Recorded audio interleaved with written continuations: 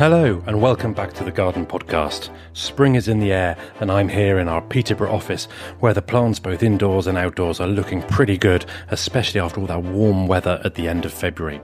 I'm Chris Young, editor of The Garden magazine. Each month in this podcast, I talk to people involved in creating our RHS monthly magazine and explore some of the stories behind the stories in its glossy pages.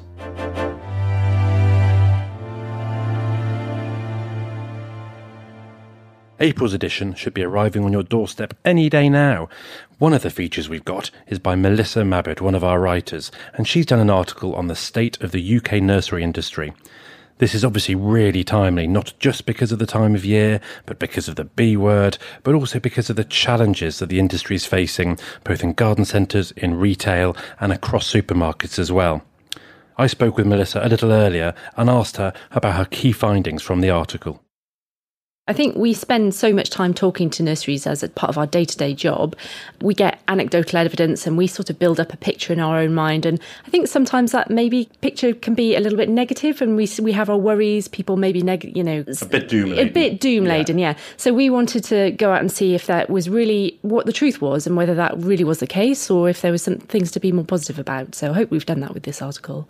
So in terms of setting the scene, what you've been looking at is independent plant nurseries. So I'm sure, and I know that you've been speaking to some of the bigger players, but we are really trying to focus on those independent plant nurseries that come to the RHS flower shows or might be at plant heritage displays.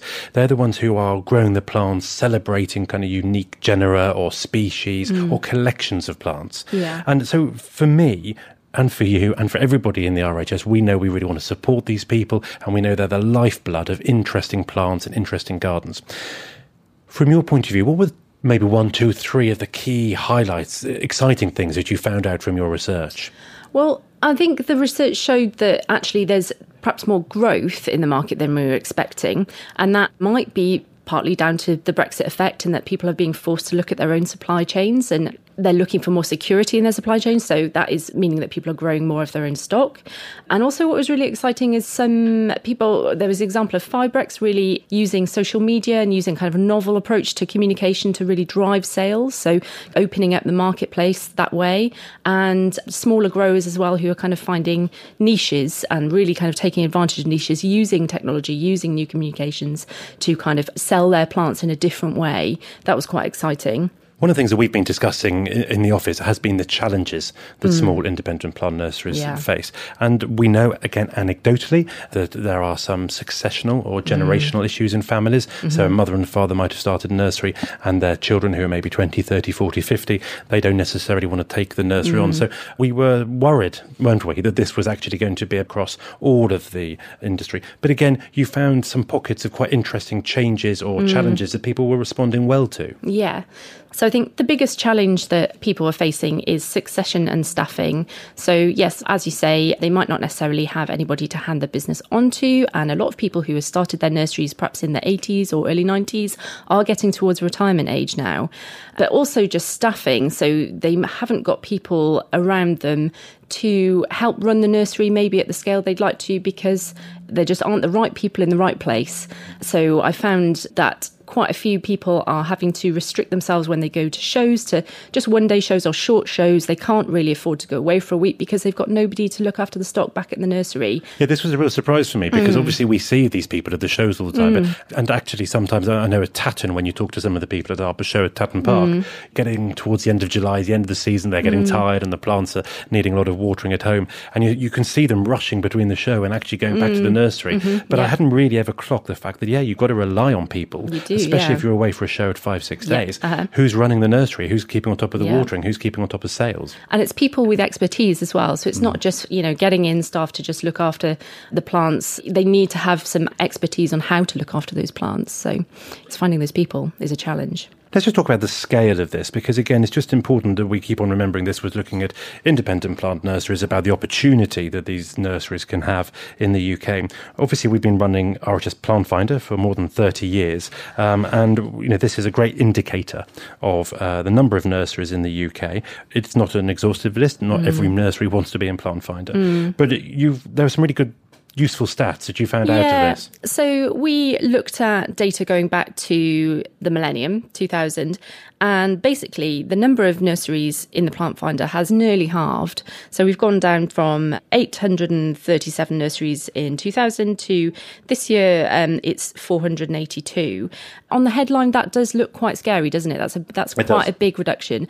But drilling down a bit further and talking to people, it's not necessarily that bad news, because being in the Plant Finder is voluntary, and 20 years ago it was a really good way to advertise your business. It's kind of the only way, really, wasn't it, to get to your consumer? Yes, exactly. But these days, because of the advent of the internet, social media, it's not so important for nurseries to be in the Plant Finder. Because the really interesting number for me, which I'd never seen before, was 61, the average number of new nurseries listed each year. Yeah. And that, for me, it kind of supports your case. It may be a smaller number in total, but actually the number of new nurseries coming through. There are new businesses starting which shows there's a great lifeblood and excitement in the industry. Yeah, and it's still worth, as I say, I mean, people might not feel like they need to be in the Plant Finder because they've got their website, but actually, because the Plant Finder is also online, it's still a good way for people to find nurseries online.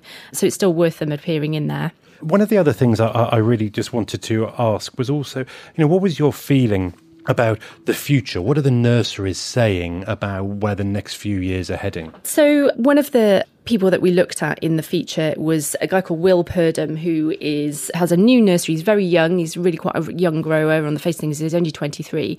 By hook or by crook, he's finding ways to grow plants and then sell them online, and it goes to shows. But he's actually managed to get a successful business up and running, basically by using a couple of his parents' big garden, a neighbour's garden. And he's also kind of using microprop, which he can do in his own bedroom even. So just explain what that is. Oh, micropropagation. So you're literally growing plants from tiny scraps of genetic material. It's propagation like cuttings, but almost on a kind of microscopic scale. You can grow it from that point to a mature plant for sale. So it's a very efficient way of growing plants as well. So he's doing this, quite an exciting kind of individual. He's probably the only person that I really found who's doing it. But he said that there may be more people his age who are getting more interested in plants who might start growing in that way. And there's also opportunities around using things like microprop, but also the new lighting that's available, and also hydroponic growing. So the major challenge to young people starting up nurseries is the cost of land and the space, real estate. So the way that they might get over that is by using this new technologies like lighting, which means that they can grow in smaller spaces, which means they can get into the industry. So that might be something that happens. We'll have to watch the space and see. In terms of the kind of old guard of nurseries who are maybe reaching retirement age, I think the next 5-10 years will see those people reach retirement age and probably either have to find succession or shut up shop. The big worry with that is what will happen to the plant material and potentially quite rare genetic diversity they have within their collections. But we have seen examples where that's happened, but actually another nursery with the younger owners will take that on. So, for example, there was a Clivier collection, I think it was actually the National Collection, that's been taken on in the last few years by Hoyland, I think it was. So hopefully we'll see that happening where, these collections will find their own succession. Melissa Mabbitt. You can read her article in the April edition of The Garden. If you're an RHS member, you'll be getting this magazine free. And if you're not a member, then why not? Please join. Visit the website rhs.org.uk where you can sign up.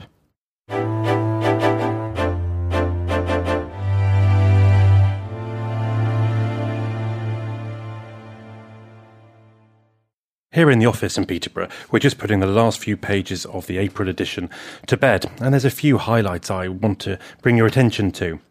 One of the features I wanted to draw your attention to is something called a hell strip, and we've got a small feature on this, and this is an idea that's come from the States, where it's really about those grass verges along a pavement and by a road, where in the UK it often gets a bit muddy or a bit grassy, but in the States they're encouraging people to plant these verges up. To me it's a brilliant idea and a great way to green up a town or a city, but also reconnects people with nature and the seasons and the plants. It's a really curious idea and something that the author hopes people will really latch onto and maybe introduce to the UK. So that's a really good feature just to look out for something a bit different. One of my favourite, if I'm allowed to have a favourite, writers, and I'm sure I share this with many people, is Anna Pavord. She writes so beautifully, so eloquently, and I'm just hugely jealous of the way she can put words and phrases together, especially describing plants and their unique attributes. She's done a beautiful feature all about spring flowering trees. This is something that, again, we probably know about because most people will know about magnolias or maybe some cherry blossom, but she's really highlighted the unique and most discerning element of these trees and really convinces us why we should be having them in our garden. As ever with our plant features, we've also got one of our photographic plates, and this is the USP of the magazine, where we bring different selections of plants together and photograph them all at the same time. It's such a cheery, uplifting feeling to spring, and it just makes you want to go out, as so many of the articles do, to go out and actually buy some of these plants and plant them in your garden. One of the things that we are really pushing across the RHS at the moment is really the importance of planting for communities, for health and well-being, and for improving our environments, especially our urban environments. And our RHS Life editor, Heather Gregg, has done an article over 5 pages looking at different gardening projects around the UK, which are part of our Greening Grey Britain campaign. This is something that is really close to my heart, both locally but also nationally, and it's really important that we get as many people connected with plants and with nature as possible. And through schemes, through our outreach projects, through Britain in Bloom, through our community work, we're hopefully getting to more and more people, young and old, to share our delight and enjoyment in gardening. And this feature just brings some of those key schemes to the readers and to celebrate why it's so important to be getting out there and sharing our passion for plants. Every issue in the magazine, we always focus on an RHS plant trial. And these are absolutely essential because they help gardeners with the Award of Garden Merit, and they tell all of us what are the latest findings for different plants. And they are both ornamental plants and fruit and vegetables. And Sarah Wayne, who was the former garden supervisor at West Dean, has done a great piece for us all about aubergines. And it is mouth-watering, not only the way to grow them and the tips and advice that she shares, but also the photography, where you can see that they go from small white to more of a reddy colour and then into that lovely dark aubergine claret colour that are so well recognised. It's a great piece, and if you enjoy growing your own and enjoy aubergines, then this is for you. One other item that's caught my eye in this issue is all about growing media. It's in the advisory section, which is actually written by our friends and colleagues down in RHS Garden Wisley. So joining me now is my Deputy Editor Phil Clayton to discuss it more. So Phil, why did we want to do this article? I think it's quite confusing when you first go to a garden centre and you're faced by all those piles of different compost, and you're trying to keep in your mind which plants you've got at home that need to be repotted, and you're looking around trying to work out which ones work out best for you. And it's a range that's only increased really with the demands on more environmentally responsible compost and sustainably sourced material that goes into the compost. So more than ever, really, it's a bewildering range, and hopefully the article will help clarify the thought process you need to go through before you choose the right compost. Before we go into that, this is something that we've been talking about in the office and in the RHS for many, many years now, and it has been confusing, hasn't it, for gardeners about what is actually in the market for people, what is peat-free, what's peat-reduced, why we should be going down this route, and actually some of us having to relearn what different composts do. I think it is a really challenging time. It has been. People have known for a long time that peat-based compost is having a negative effect on some environments. We know that using peat-based compost may be contributing towards higher CO2 emissions. So there's a lot of reasons why it would seem to be a very sensible idea to move away from peat and try using some of these other more sustainably sourced materials, such as composted garden waste or coir. That's the very well-known one. I mean, that's been around for 20, 30 years now, hasn't it, coir?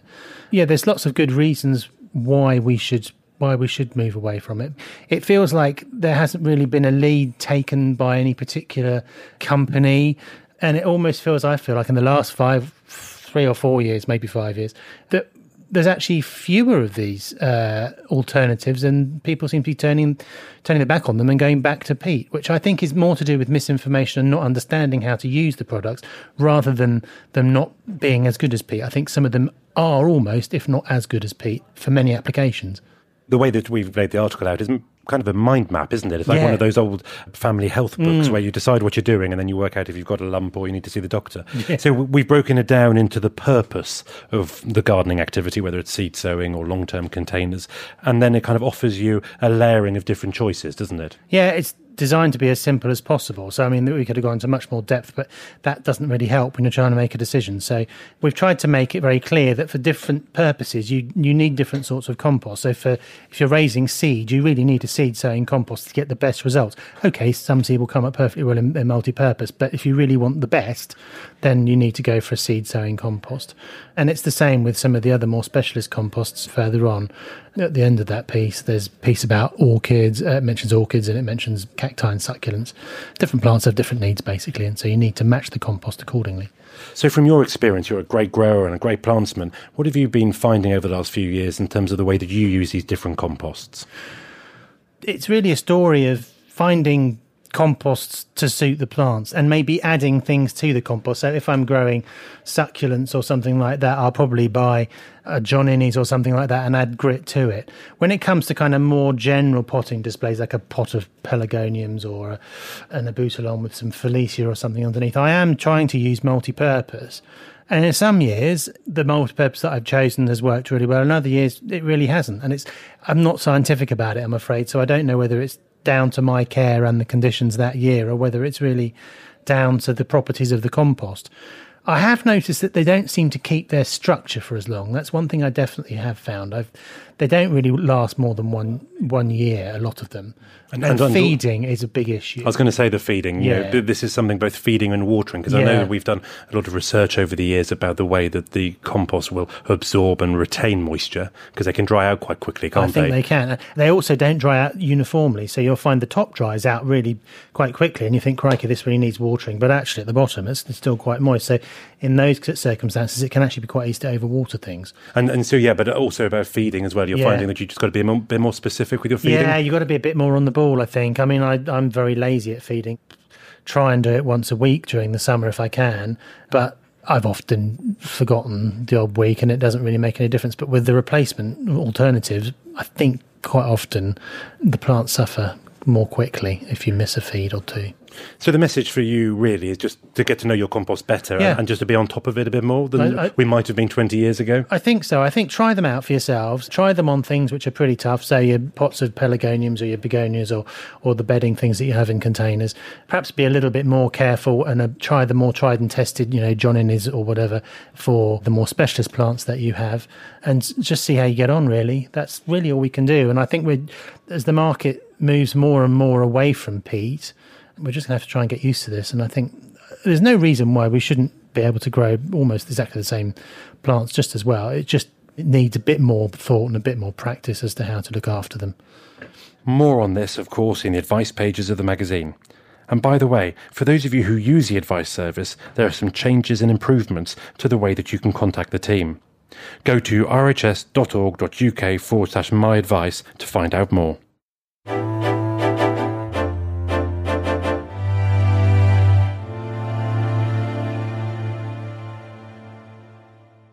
And finally, plastic. It's one of the biggest issues we face globally, and gardeners have a vital role to play in reducing and recycling the plastic that we've come to rely on in gardens. I, for one, am surrounded by black plastic pots at home, but also in twine, in plastic bags where we buy compost.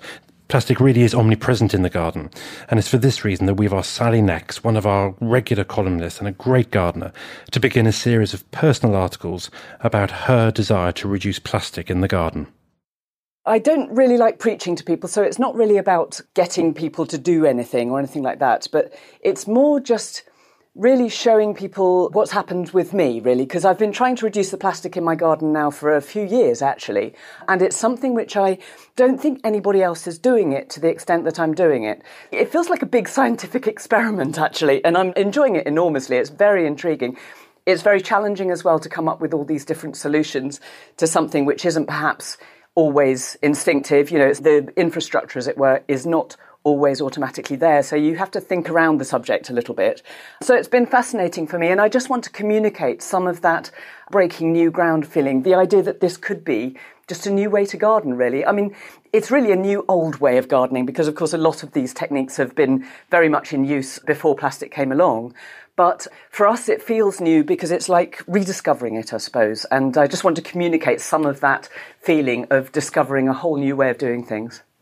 Obviously, plastic is a really big issue for everybody, and it really came to the fore last year with David Attenborough's Blue Planet 2. But just give us an update on where you think gardening and the horticultural industry is in terms of use and dependency on plastic. Well, it's interesting that you should use those two phrases because gardening and the horticultural industry are at entirely different places, I think, with this. The thing is, what I've discovered really is that what might be possible for us as amateur gardeners in our own back gardens is really, really difficult for the horticultural industry. And of course, we're both very much intertwined, and what happens in the horticultural industry has a bit of a knock-on effect to what goes on in our gardens.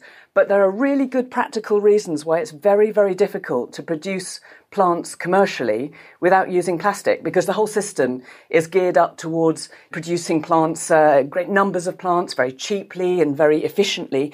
And you can only really do that with plastic. It's very, very difficult to achieve that any other way. At home, however, we can be a little bit more inventive. We can do stuff like saving toilet rolls and making newspaper pots and all those kinds of things, which simply are not practical anywhere else. It does mean that at home, you can actually make many more inroads into gardening without plastic than you can on a sort of larger scale in garden centres and that kind of thing. So I do very much think that they're two different ways of approaching the issue, really. Having said that, the horticultural industry, they're really keen to do something about this and everybody's behind it. But the problem at the moment is that they can't really manage it very easily. At home, on the other hand, ordinary gardeners are really concerned about this, quite rightly so too. And there's a huge amount that you can do, in fact, in your own back garden. In terms of the series, you've got these 10 topics you're going to be covering each month from March until December. Give us a highlight of some of the areas that you're going to be exploring. Well, it's really working my way through the gardening year. I mean, I'm going to be starting with sowing and pricking out and all of those kinds of tasks. That's actually the area where I found it most easy to go plastic free because, of course, there are wooden seed trays and newspaper pots and little modules that you can make. There's also wonderful things called soil blockers, which create these little blocks of compost, essentially. You don't even need any pot for those. Once you've created those, you just sow into the pot, and it's rather a lovely process, actually. The plant behaves completely differently. Rather than doing that thing where they grow lots of roots and then the roots start going round and round and round inside the pot, when you're sowing into biodegradable pots or soil blocks, what happens is that the roots come out the side of the block and they get naturally air pruned. Basically, they die off as soon as they touch the air. So it means they just carry on growing without going round and round. It means the plants establish more quickly. I've been really quite surprised, actually, by the improvement in my results that I've got as a result of doing this. It's something I didn't really expect. I mean, I was looking for substitutes for plastic, really, something that was going to be as good or nearly as good or something like that. What I didn't expect was to find that gardening without plastic is often better and you get better results, which really stunned me, actually. I couldn't quite work out, why this was, but it's largely, I think, to do with the fact that you are not disturbing the plant's roots at all. And I think that we underestimate sometimes how damaging that can be, especially for young seedlings and young plants. Later in the series, I go on to look at lots of other types of plastic that we use in the garden. So things like hoses, irrigation and watering, that kind of thing. Plastic water butts, how to replace those with non-plastic alternatives. And then I'll also be looking at the ubiquitous compost sacks, for example, those kind of single-use plastic items that you get in the garden. Compost sacks are very easily reused for things like sort of carrying around green waste and things like that. But how do you get your compost without buying a compost sack as well? And in fact, that sort of issue of how to avoid plastic coming into the garden even when you're not buying it yourself directly, like, for example, on plants that you buy and that kind of thing, that's a huge issue, and that's very much something that I'll be addressing as well. This is such an exciting conversation, Sally, because obviously you and I have been planning this series for a while now, but even just hearing you unearth and uncover some of these ideas, like the way the plant actually grows in a pot or a plastic-free pot, this actually could be quite not revolutionary, but it could really start to open up our minds to really consider a different way of growing and gardening. Well, this is it, you see, because for me, it's really extended a little bit beyond the issue of reducing plastic in the garden, actually. I mean, it sounds an odd thing to say because obviously that was the main incentive behind doing this. But I feel like I really have discovered a different way of doing things that's actually better. And I think in some ways we've been sort of conditioned really just to reach for plastic whenever we are out in the garden. We've been doing it for years and years and years, and it's become a real habit. And we've not questioned whether it's the best thing to do, whether it's the best way of growing our plants. And really, I think that kind of needs questioning now. You know, I really hate these kind of received wisdoms and habits and things which nobody ever questions. And I think plastic very much does fall into that category. I think it's time that we started asking ourselves whether there is a better way to do it. If there isn't a better way to do it, then absolutely fine, you know, carry on using plastic. But if there is a better way to do it, then why aren't we doing that? So, Sally, we're at the start of your series, and I really hope that members, when they're reading it, will get encouragement. We certainly don't want to preach. We certainly don't want to be unrealistic to people, but we just want to help open minds and open thoughts to maybe new ideas and new ways of doing it. What's your gut feeling? How excited are you for the series and for the year ahead in terms of your gardening? I can't wait to get stuck in, actually, because as well as telling everybody about the things that I already do in the garden, there are various things that I want to try for the first time myself as well. You know, things like putting together an old-fashioned glass cloche is on my list, for example. I think I'm going to need a sort of degree in macrame or whatever it is for that, because I know that it's very, very complicated and a little bit difficult. So I'm going to give that a go. Also things like using jute netting and all sorts of stuff like that, and various different experiments that I've had in mind to take my own gardening forward. So I'll be sharing those with everybody as I go forward. And I think, you know, I'm going to be learning as much as everybody else, as it were, because it's very much collecting the thoughts I've already had and just developing them a little bit more, really. Sally Nex. Her thought-provoking series all about plastic and the ways to reduce it in the garden continues monthly until the end of the year.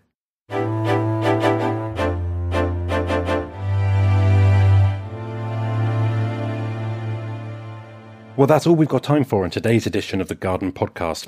We'll be back next month when we're getting ready for the greatest flower show on earth, which is, of course, Chelsea. But there's going to be other features in the magazine. One is going to be about Keith Wiley, a famous plantsman's garden down in Devon. Another is going to be sumptuous photography, all about RHS Garden Rosemore and its gully garden. And also we're going to be looking at that beautiful climber, Clematis montana. Until then, from me, Chris Young, and all the team here at the magazine in Peterborough, goodbye.